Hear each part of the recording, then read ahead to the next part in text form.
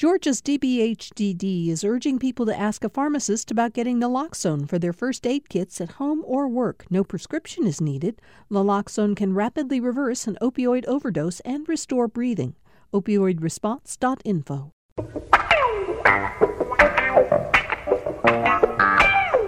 Glad to have everybody with us for today's Political Rewind. Boy, we have a lot to talk about, so we're going to introduce a panel and get to it as quickly as possible. Greg Bluestein, the political reporter for the Atlanta Journal-Constitution, is here. You have a couple of stories in the paper over the last 24 hours that we're going to want to talk about today, but thanks for being here. Of course, glad to be here. If you're watching on Facebook Live, which you can do by going to the GPB news page on Facebook, right across from Greg in our temporary studio. I remind people we're building a brand new talk studio, but this temporary studio is working out pretty well. Nice. Yeah, you can actually see faces because the microphones are lower. That's Lori Geary. She is with us today. Lori, of course, a longtime political reporter for WSB TV, and now the host of Georgia Gang on Fox 5 at 8:30 on Sunday mornings. How long have you been in that job now? It's been a while. Well, I joined the panel probably almost a year ago, and really it's just been about 2 months taking over as host. Took over from Dick Williams, who'd been there for about 137 or 138 years, I think. And he is enjoying, I assume, being a little bit more laid back, retiring. Yes. I'm glad you could be here. We love having you on. Mike Thurmond is with us. He, of course, is the CEO of DeKalb County and has held many spots in elective office as a legislator. He was the state labor commissioner, superintendent of DeKalb County schools at a time when they really needed some strong leadership, and now CEO of DeKalb County. Thanks for coming in, Mike. Delighted to be with you, Bill, as always. And across from you, Ed Lindsay, former Republican legislator from Atlanta, back with us again today. Ed, thank you for being here. Thank you for having me. Let me start with you. Let's do this. It's graduation time, and many people at this table have graduates to brag about. Yours is who, Ed? Shout out to Zachariah Weston Lindsay, class of 2019 from the University of Georgia Law School. I hope you can hear that we're playing Your Graduation Means Goodbye in the background. Where's he headed? Do you know? He's headed up to Washington to working on Capitol Hill. Oh, terrific. Yeah. Has he got it working with a member of the House or Senate? He's still looking. He's got several interviews lined up. He's headed up there next week, and we're very excited for him. Oh, terrific. Lori Geary, you've got a graduate, too. I'll try not to cry. My fifth grader, Alexandra Talbert, my daughter, my oldest, she's graduating from fifth grade today. Wow. So it was a big day in the Talbert family. Congratulations. Thank you. Bluestein, you have a graduate, too. Yeah, Brooke Bluestein graduated from pre-K. She got a class ring, a ring pop, that she quickly ate, and she's going all the way down the hall to kindergarten. And we should give a shout-out to our senior producer, Tom Faust. His daughter, fifth grader, she graduated this morning as well. Catherine is his daughter's name. So it's graduation. I have one. Go ahead. Not a son or a daughter, but my niece graduated from Emory Law. Wow. This past Sunday. What's her name? Renika Archibald. Wow. Where's she headed? Proud of her. She's working now at Greenberg Tart. Wow. Oh, not bad. Good firm to get involved with. All right. My daughter graduated from Emerson College in Boston, which is why I've been wearing a Boston Red Sox cap all day, a week ago. And she's now in New York City working with the great director Kenny Leon on the first public theater Shakespeare in the Park production this summer, which is Much Ado About Nothing. So we all have something in common today. All right, let's get right to it. Greg Bluestein, let's talk. For a number of shows now, I know people they say, all right, we've heard enough about 481. We know the abortion law. We know about it. We're starting to get tired of hearing about it. But the reality is it keeps generating news here in Georgia and across the country. And the story that you reported exclusively is about Governor Kemp, who you should have been with him in Los Angeles today. That was the plan, to do the annual Georgia Salutes the Industry event. He couldn't go. I was going to leave right after my daughter's graduation, head off to L.A. Last week, he postponed that trip probably until November of later this year because of a swirl of rumors about protests and no-shows. And so they decided it would be better off not to have that event now and wait till maybe the edge is taken off a little bit. Who knows if that will happen. But in the meantime, he visited the Georgia Film Academy today to try to show his support for the film industry and try to quell the growing unrest in Hollywood over his anti-abortion heartbeat bill that he signed into law and that Republicans passed this year. And amid all this, there's also word of even more projects that are leaving Georgia. There's already a list of Hollywood celebrities who have said they will not work in Georgia if this law takes effect.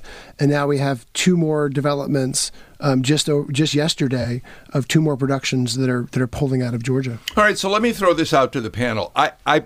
We have said on this show, and I've gotten pushback from a number of panelists, and so I want to ask all of you that to dismiss the protests, as Governor Kemp did at the convention last weekend in Savannah, as the protests of C-list celebrities is quite simply a mistake at this point, because Lori, this is a growing concern.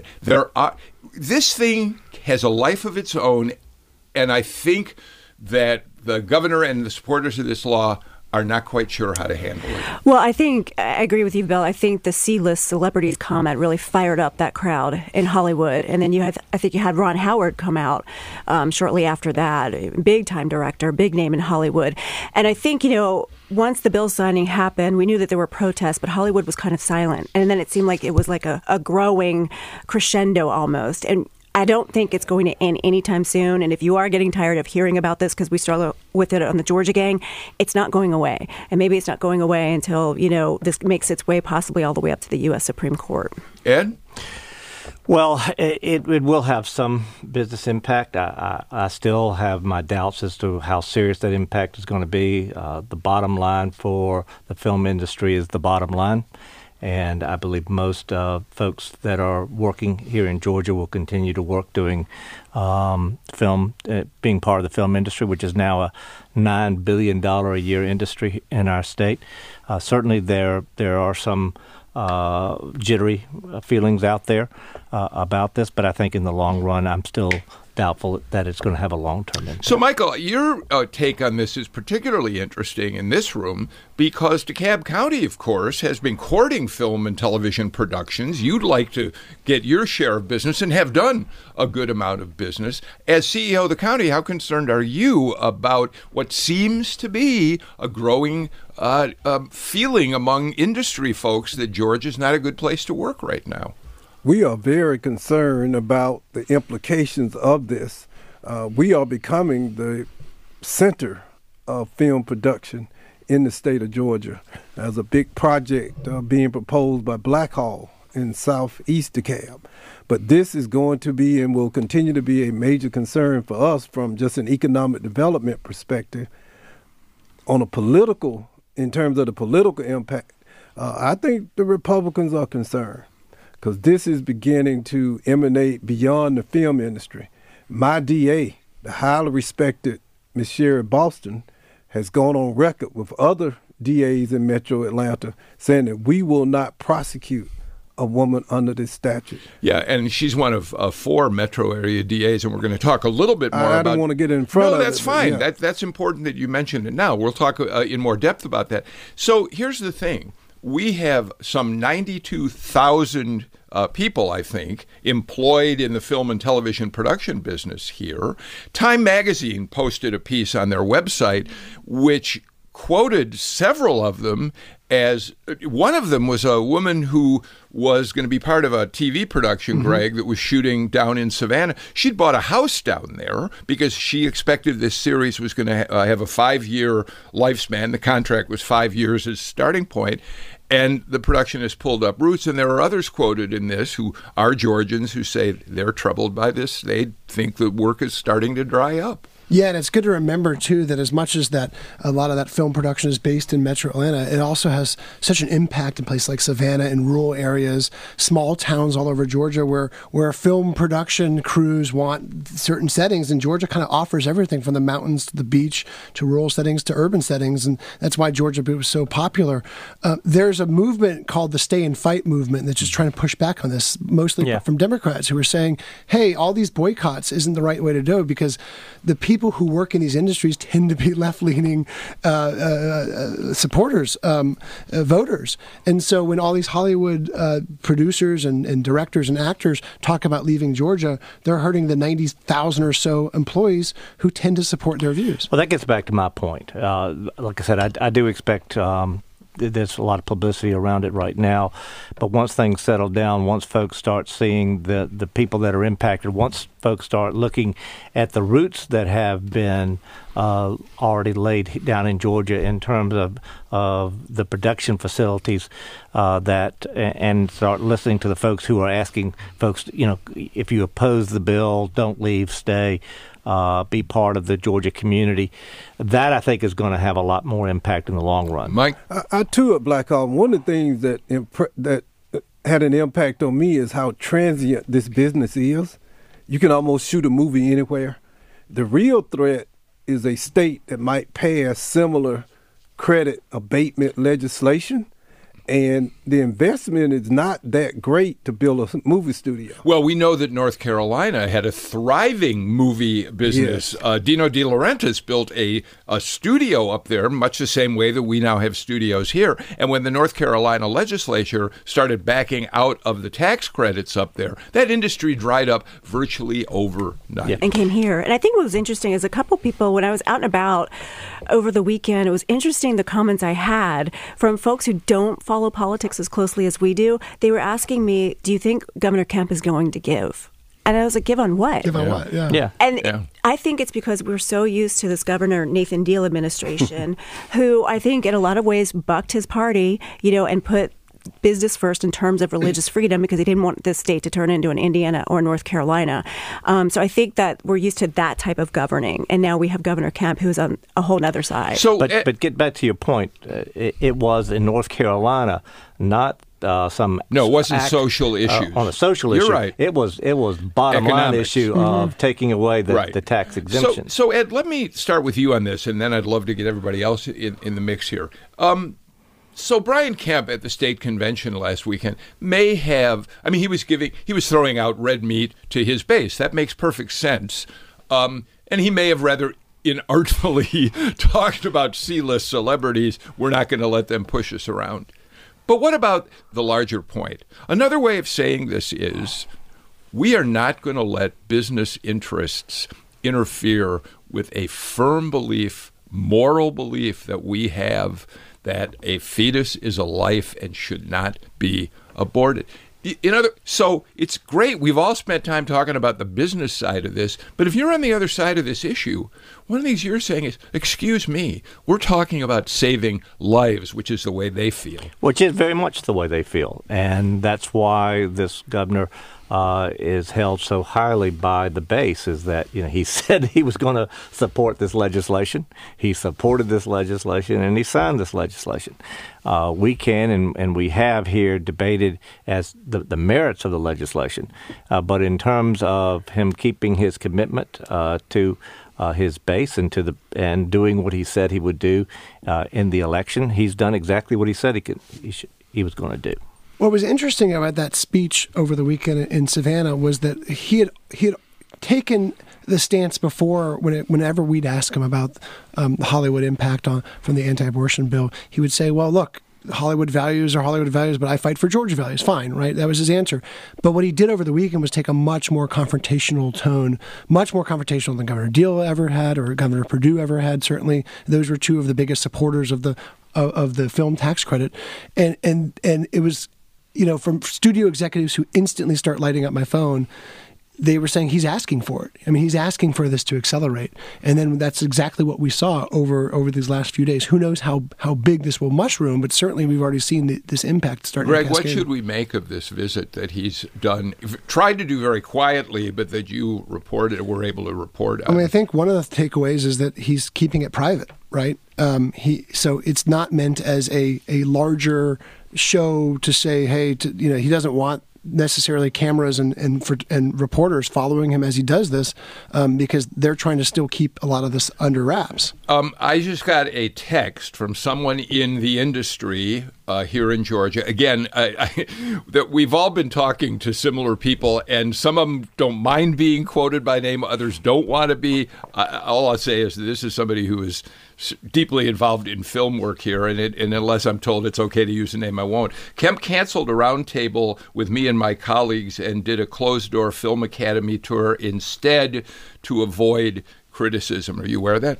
Yes, and it might be the same source. But yeah, at first there was apparently plans for some sort of roundtable in front of reporters and cameras where film studio executives would be able to confront him and ask him and question him personally. And instead, Georgia Film Academy, there is a studio on set there, but it's not the same as talking with some of these studio executives who are losing. In one case, we reported, Rodney Ho, my colleague, reported that one studio executive here lost a $30 million production and was told flat out it was because of this.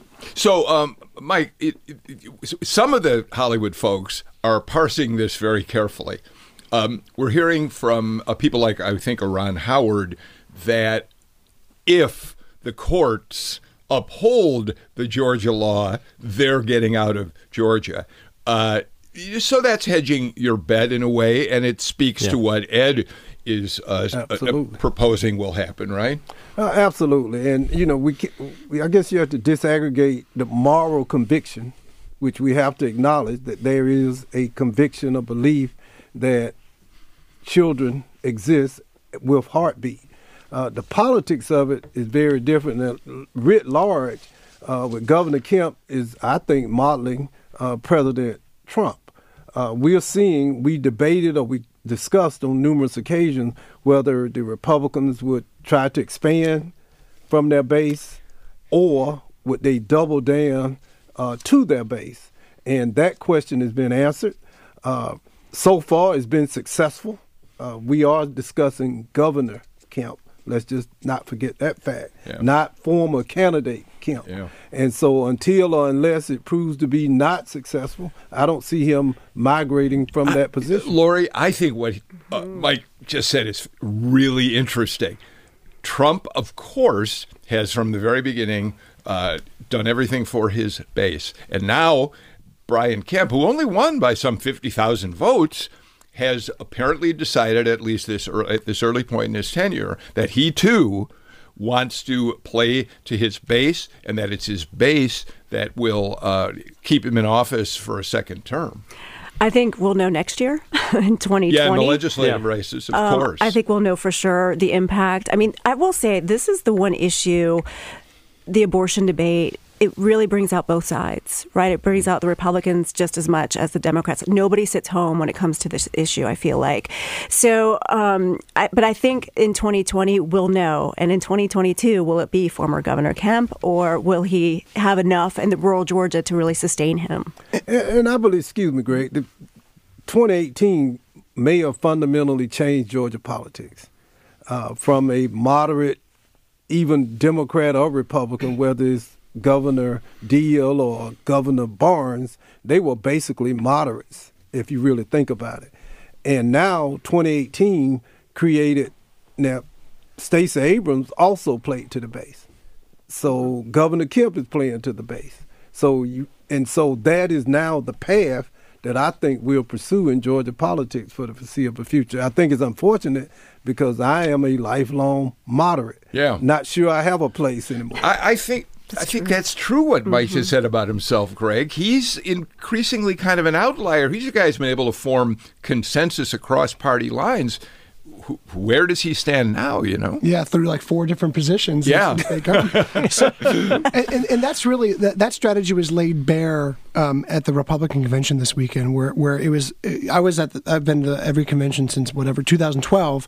And in 2017, at the last convention, there was very little talk about Donald Trump. It was mostly state and local issues, and this convention was almost all about Donald Trump. Every speaker invoked him. His face was everywhere. His memorabilia was everywhere. He was tied at the hip to every candidate. And I think the strategy for both parties is if you can turn out your base, the moderates who would lean towards you are going to go your way anyway. It's all about base turnout and doing things like you're seeing Governor Kemp do. But in the long run, as Michael has discovered in his executive positions that he's held, you have to govern from the middle. You have to take into account the views on both sides of the spectrum and just try to come up with good, solid policy. And that's going to be the question as we go into 2020 and beyond is who can actually govern. I mean, we have very real issues in this state. We have issues on education, transportation, economic development on down the line. And in the long run, while we do have these gyrations on the extreme, you're going to have folks who can govern from the middle. And I also think when he was talking about the middle, when we look at polling in any race, we're now looking not just Republican, Democrat, but we're looking at those independents. Because, since Governor Perdue first got elected, we know that those independents have really gone Republican. But now we're seeing those independents kind of in the middle, and perhaps maybe they'll head more left, but we'll know, next year. Let's keep talking about this, but add a couple layers to it. Michael Thurmond, you talked about your DA in DeKalb County, Sherry Boston. She became one. You're the Fulton, Paul Howard, DeKalb, Sherry Boston. In Cobb, the acting district attorney, and the fourth, and I don't remember off the top of my head who it was. Danny Porter, of course. Who, by the way, I don't exactly think of as a liberal district attorney. But they've all said, Michael, they will not prosecute women. There are questions as to whether this law, in fact, opens the door for women who have abortions beyond 6 weeks to be prosecuted. And they've all said, it isn't going to, we will not do it. Yes, and so you have basically a national issue that's been argued, debated at the state level, and now been localized. And so now you can think forward to the next election cycle, and will they have opponents that run simply on that issue? Yeah. I can see it happening in counties and jurisdictions all over the state of Georgia. Yeah. This legislation has many legs. Yeah. Let's sort of break down the legal issue, because we've discussed the economic issue. There's certainly the political issue, particularly in the suburban areas where there's a lot of battlegrounds races going on. And then there's a legal issue. And for your listeners and viewers, I think it's important to understand something. Nothing by this bill changed the existing law in terms of who can be prosecuted for abortion, for committing abortion. That's a criminal statute that's been around for over 50 years. It's 1612-140 in the Georgia Code. And the only one who can be prosecuted for an illegal abortion underneath that code section is the individual who's performing the abortion, whether it be a doctor or a midwife or whoever. That law wasn't changed by this. That law applied when the cutoff date for an abortion was 26 weeks. It applied when it's at 20 weeks, and now it applies at 6 to 8 weeks. Yes, there are some folks who are worried about unintended consequences, but if there are unintended consequences, they already existed in the existing law. I do want to give a plug real quickly because it's the appropriate time to do it. If you want to hear a more detailed and in-depth conversation about the various permutations of what some people believe this law could do, Robert Jimison did a terrific podcast that's posted on the Political Rewind website right now with Amy Steigerwald from Georgia State University, a frequent panelist on the show, and Donna Lowry.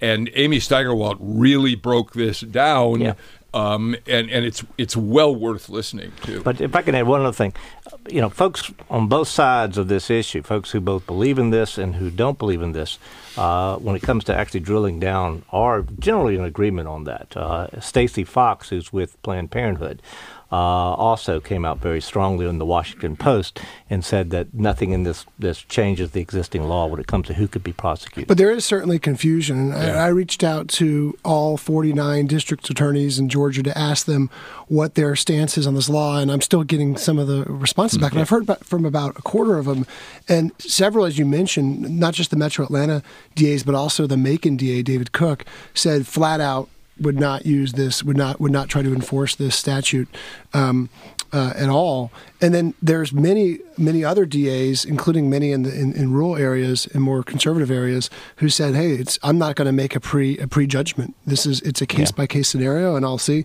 Several of them said there's no abortion providers, Planned Parenthood facilities in their territories, but certainly there's OBGYNs and pharmacists. So there's a lot of muddy area, and several of these DAs are saying, yes, this law already needs to be clarified. Well, I think also now that we're kind of past maybe the political ramifications of this, or maybe we're still discussing them, but then there becomes these uncomfortable conversations about implementation if this becomes law, and women are very confused, and maybe, there's a lot of misinformation out there, but it's like, how do you enforce this law? And what about the HIPAA Act? And, what are you going to do in doctor's offices? I mean, because I was trying to look up and researching for the show, like when the last time an abortion provider was prosecuted in Georgia under the current law, and I couldn't really find any. So maybe something like an article that needs to be written. But, what is the current, how is the current law enacted now? Meanwhile, you made a good point, too. You alluded to it.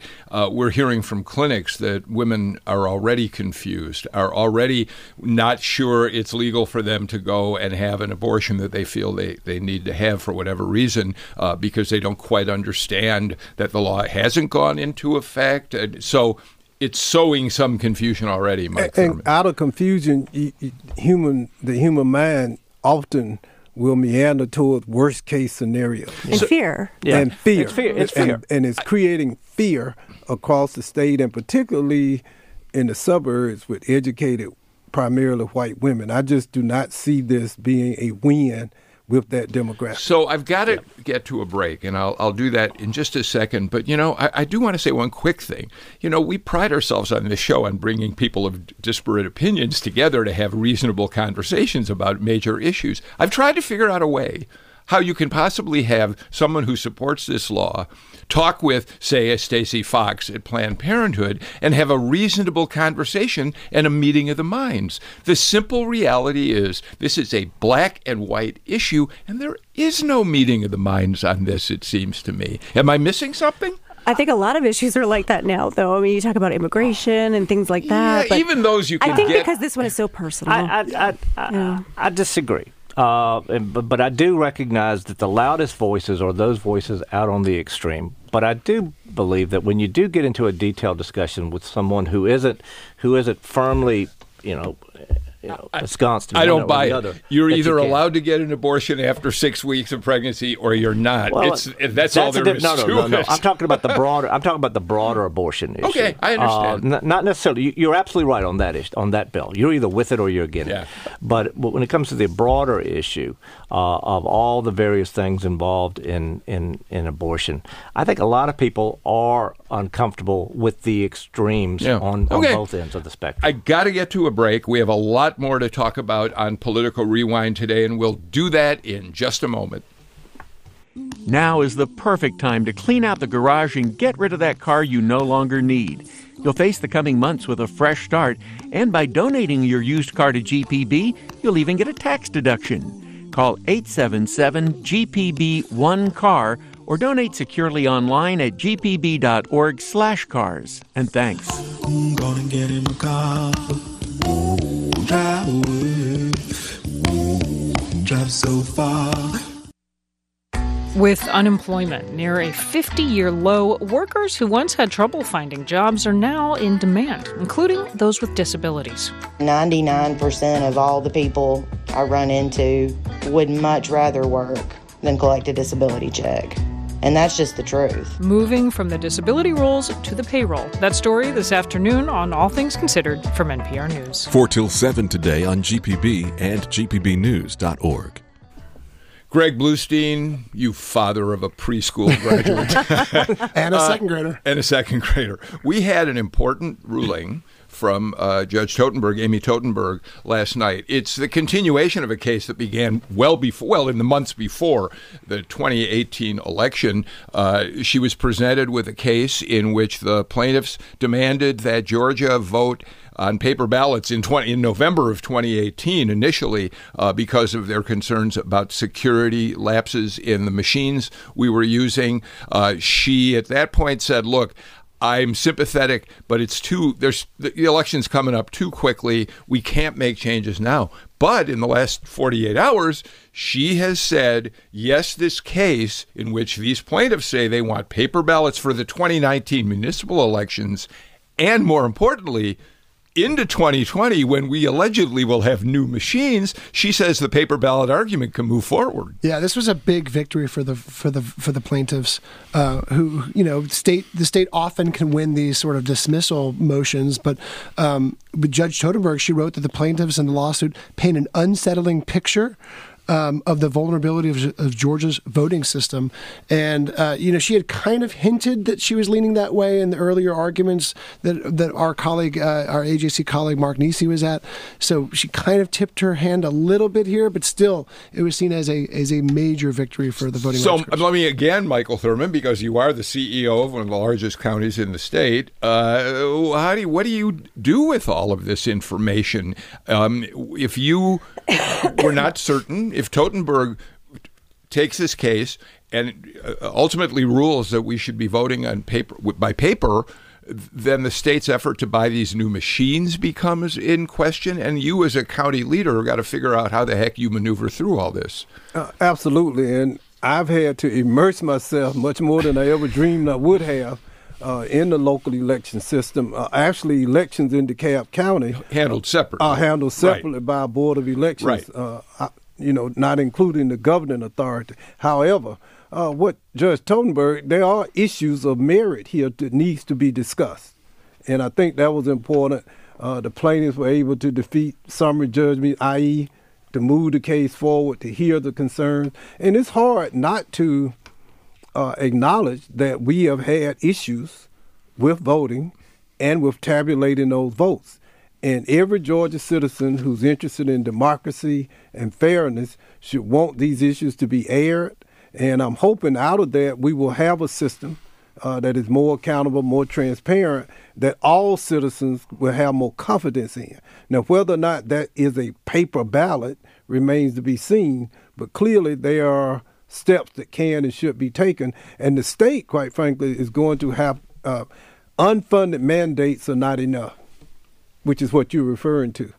You can come up with the great ideas and the solutions and then direct counties to finance them. In DeKalb, we probably could afford it. That's not true for small counties in rural Georgia and ex-urban Georgia who might be burdened by a huge cost increase to administer elections. Ed, you've argued election-related cases in federal court and the state Supreme Court when it came to the lieutenant governor's race and a concern about undercounted ballots on the machines. What's your take on this? If Totenberg keeps his case moving forward, how does it interfere with the state's plans to move on, go ahead and buy these machines, get a contract and buy these machines? What happens? Well, Michael's right in that the only thing that happened in this order was to overcome the first hurdle, which is a fairly easy hurdle for the plaintiffs to overcome, which is simply just to say, look, there's some evidence out there. We think you ought to have a full hearing rather than dismiss it as a matter of law. And I certainly would expect Judge Totenberg to move expeditiously for all the reasons that we've already considered. The fact of the matter is, while there's a lot of rhetoric here, both sides are actually moving a little bit closer to agreement on when it comes to the necessity for at least a paper backup. That's what the new statute requires. The question is whether or not that backup will be generated as a result of a machine doing it or as a result of the voter, him or herself, doing it directly. That's a lot closer than we were when we were arguing that it was either going to be paper ballots entirely or it was going to be an electronic system with no paper backup. But here again, Lori, this is another time when confusion gets thrown into the mix here for voters out there. And I'm just not convinced that a hand-marked system will be that much, better than, an electronic machine. And I think that Georgia will probably argue that, a lot of these election issues we've dealt with in the current law that was just passed because they looked at the registrations and the move or the closing of the voting booths, has to be done by a certain amount of time before the election. So they did address some of those issues, but I just don't see that a handwritten system is the best way to go. I think a lot of people need to go back and read Professor Bullock's book on the 3 elections back in 1946 and see how safe paper ballots were with a ballot box. Well, it was interesting. This issue originated on the extreme right in terms of questions about election integrity. It has meandered to the middle, and now energy from the left. Yeah, sure. And that's what Ed is really alluding to. Yeah. There's a lot of consensus around we need to do more and be more accountable. And remember, bids for proposals for the new election system are out. The process is already underway. So any sort of court ruling could derail that new legislation that Lori mentioned that is already sort of, in that process of trying to vet those machines, let the contracts and figure out who will provide them. And some of those long lines, that we talked about that are mentioned in the court filings, weren't a result of the machines. They were a result of lack of machines or management or somebody forgetting the power cord, but it wasn't a direct result of machines. And an individual having to whatever you do to bubble in your choice as opposed to touching a screen, that's going to slow down the process. That's going to add to the lines. So there's a lot of things to be said for the system that's being proposed in terms of an electronic system with a paper backup. Fulton County may not want that paper system. Yeah, that's right. All right. Well, let's see when Totenberg gets everybody together and has a hearing on this. We hope it's sooner rather than later for all our sakes as voters in this state. Lori Geary, we talked at the beginning of this show about the fact that Governor Kemp was playing to his base, certainly with 481, the way he talks about the film studios. And he really took another step in that direction by apparently, based on the reporting I'm reading, in a fairly off-the-cuff, casual way, said, I'm getting rid of Common Core, which is a multi-state standard agreed to by most of the governors, I think, in the United States, and a committee of governors that put together the Common Core, chaired by former Georgia Governor Sonny Perdue, again, not exactly Mr. Liberal. It's not a curriculum. It merely says it's measurements. It says that in any state at 3rd grade, here are the things we expect a student should be able to accomplish, certain reading levels, certain essay writing levels. And now it's been something that first the Tea Party and now conservatives beyond the Tea Party have wanted to get rid of forever. And now Kemp says, I don't know if I can do it on my own, but I want to get rid of it. I could probably talk a whole show on this because I am the parent of a 5th grader and a 2nd grader. And I would like some of those governors to sit down and do math homework with my 5th grader. See, I bet Kemp could. Remember, he's had to get his daughters through school. And that's probably why he's pushing for this, because I would push for it too. And I think maybe Common Core is a set of standards, but man, you open up these textbooks and it's like Common Core textbook, Common Core workbook, and it's just. I think this plays to Democrats and Republicans because I think, Democrats and Republicans, we're all parents. And I just say amen. Like, it's time. You're glad that he wants to eliminate Common Core. I am so glad. Interesting.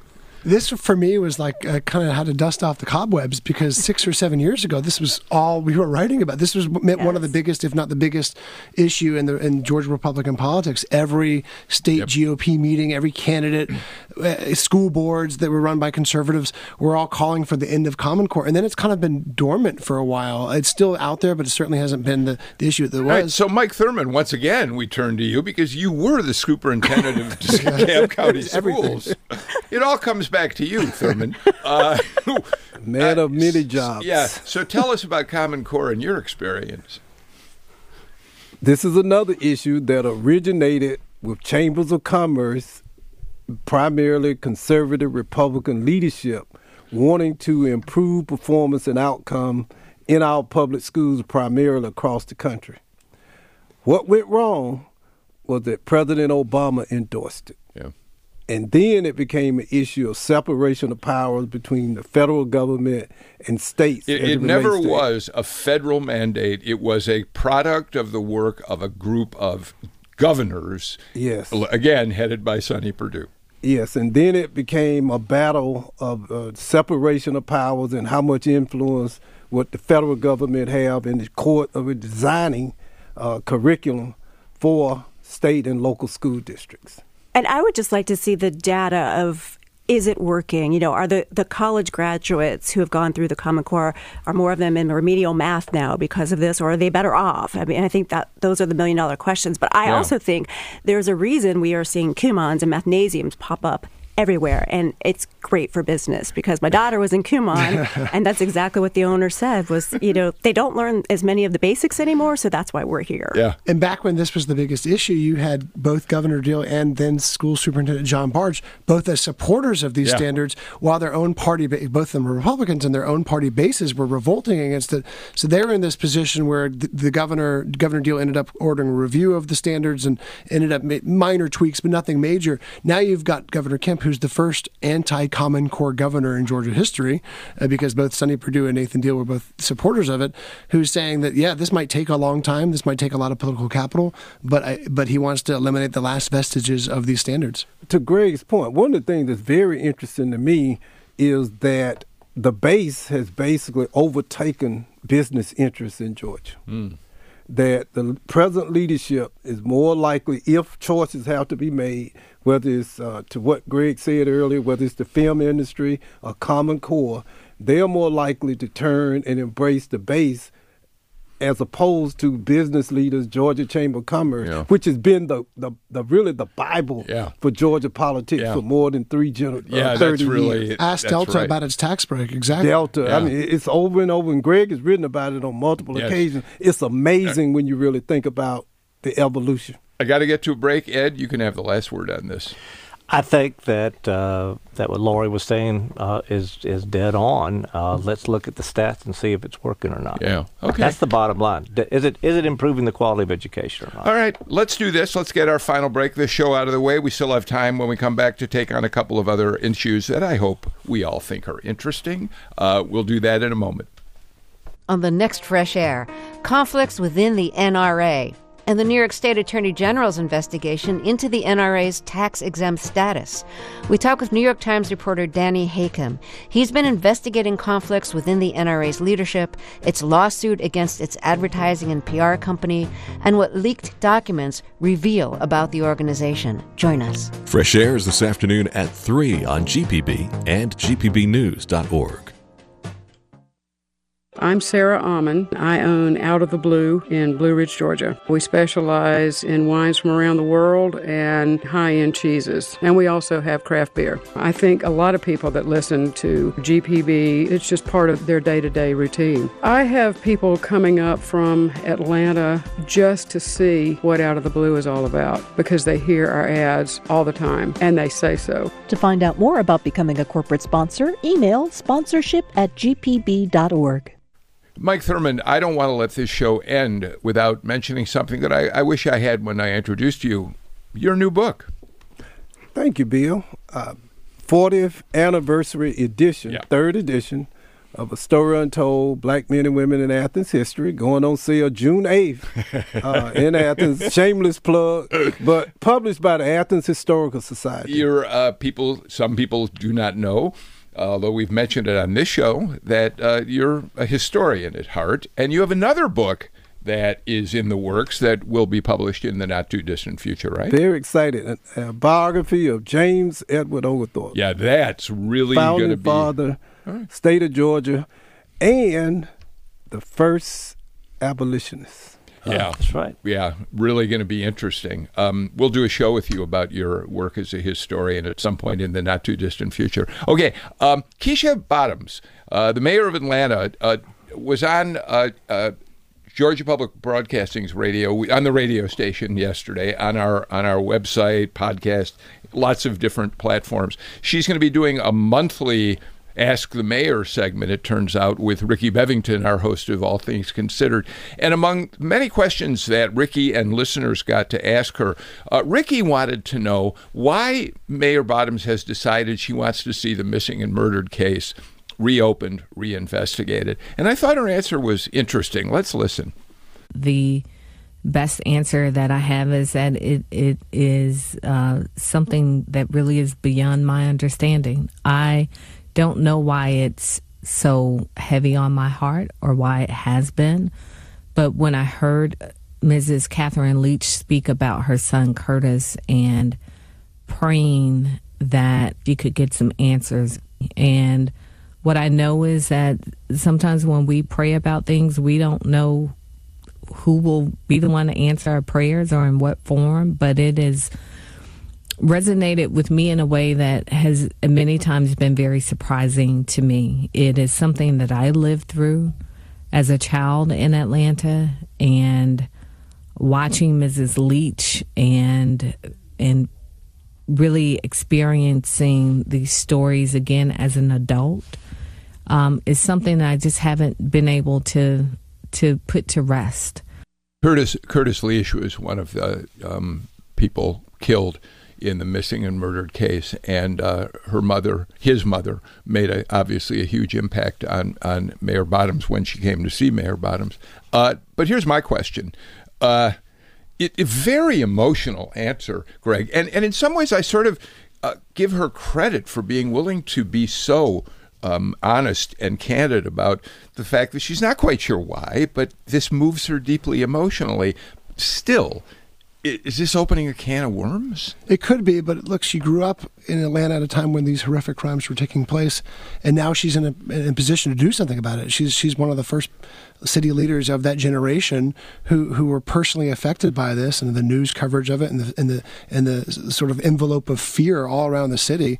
And now she can do something. She as an executive of the city. Yeah. Keep in mind that what was Wayne Williams actually convicted of? Two out of the dozen. It wasn't child murder. So none of those families got justice. And so they didn't get justice. Right. And certainly, given how far we've come with DNA evidence and everything else in terms of forensic examination, given the folks who are still living with a mystery as to what happened to their child, I think it's perfectly appropriate. Kudos to her. I didn't get here until after it was over. I came in the fall of '83, but in our newsroom, I was at WSB-TV, and people were still buzzing Lori Geary about having been part of that. Reporters like a Richard Belcher, who was back in those days at Channel 5, Mark Picard, and others, still buzzing about what it was like, because Wayne Williams was a freelance camera man who would work with reporters. So it made it even more chilling for the journalists who had worked with him. And I think, I wasn't here. I grew up in Pittsburgh. Right. I was young, really young at the time as well. But I think, there's just such a human fascination with these cases. You see like the Ted Bundy documentaries. And then, there was a recent documentary done, or podcast I can't remember, on the Wayne Williams case. And so I think the fact that these families never got justice, and the fact that the mayor was so personally affected by it, and he talked to a lot of African Americans growing up in that time, and their parents, my mom would never let me out. I was never allowed out after after dark, or I was never let out even during the day because there was such a fear. And I think it brings back so many memories. Mike? The case lacked closure. Yeah. It's something I hadn't thought about for years, to be quite honest with you.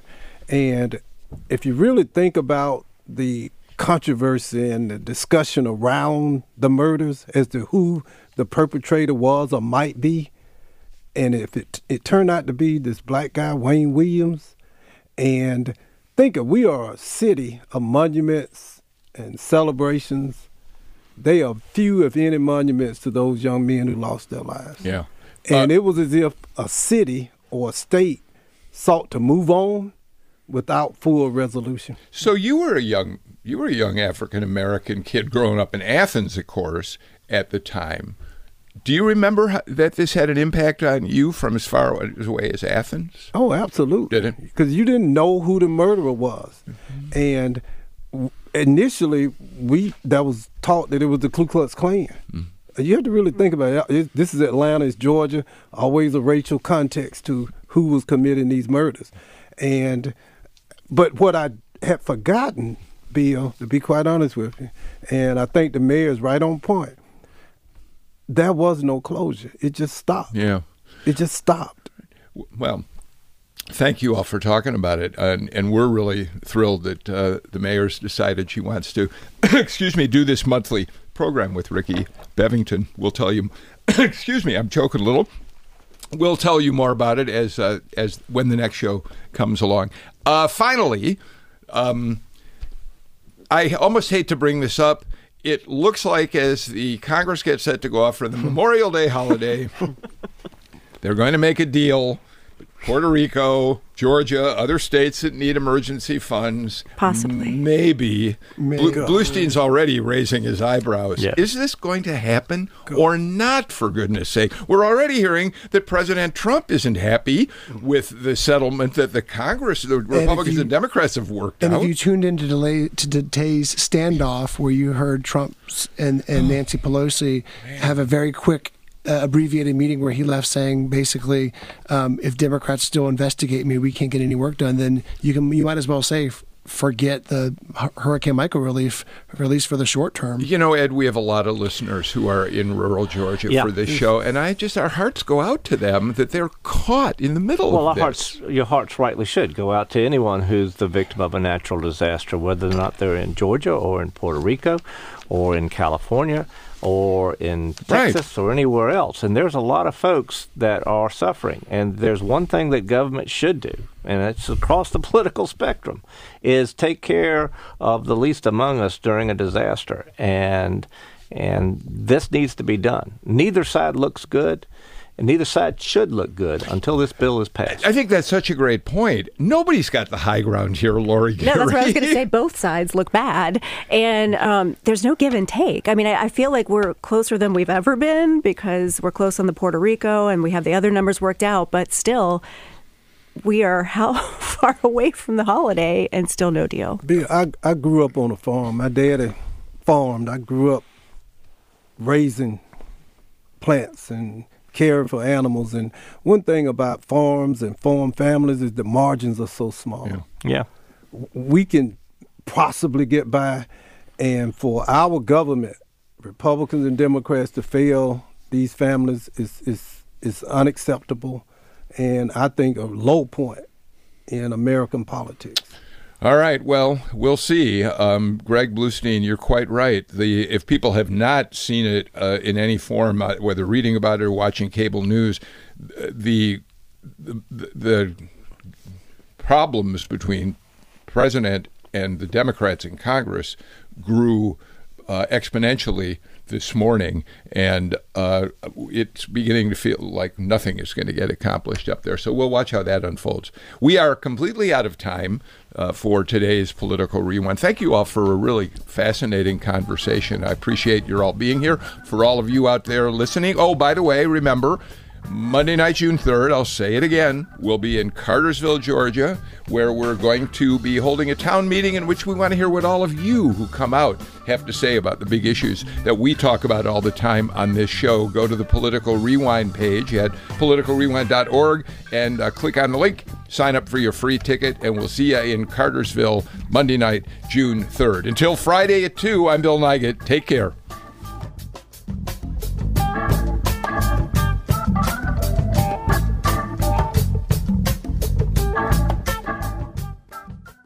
At a time when information continues to come at us faster and faster, sometimes you need to hit pause and rewind. NPR's Throughline takes you back in time to the source of the news stories filling your feed. Find NPR's Throughline wherever you get your podcasts.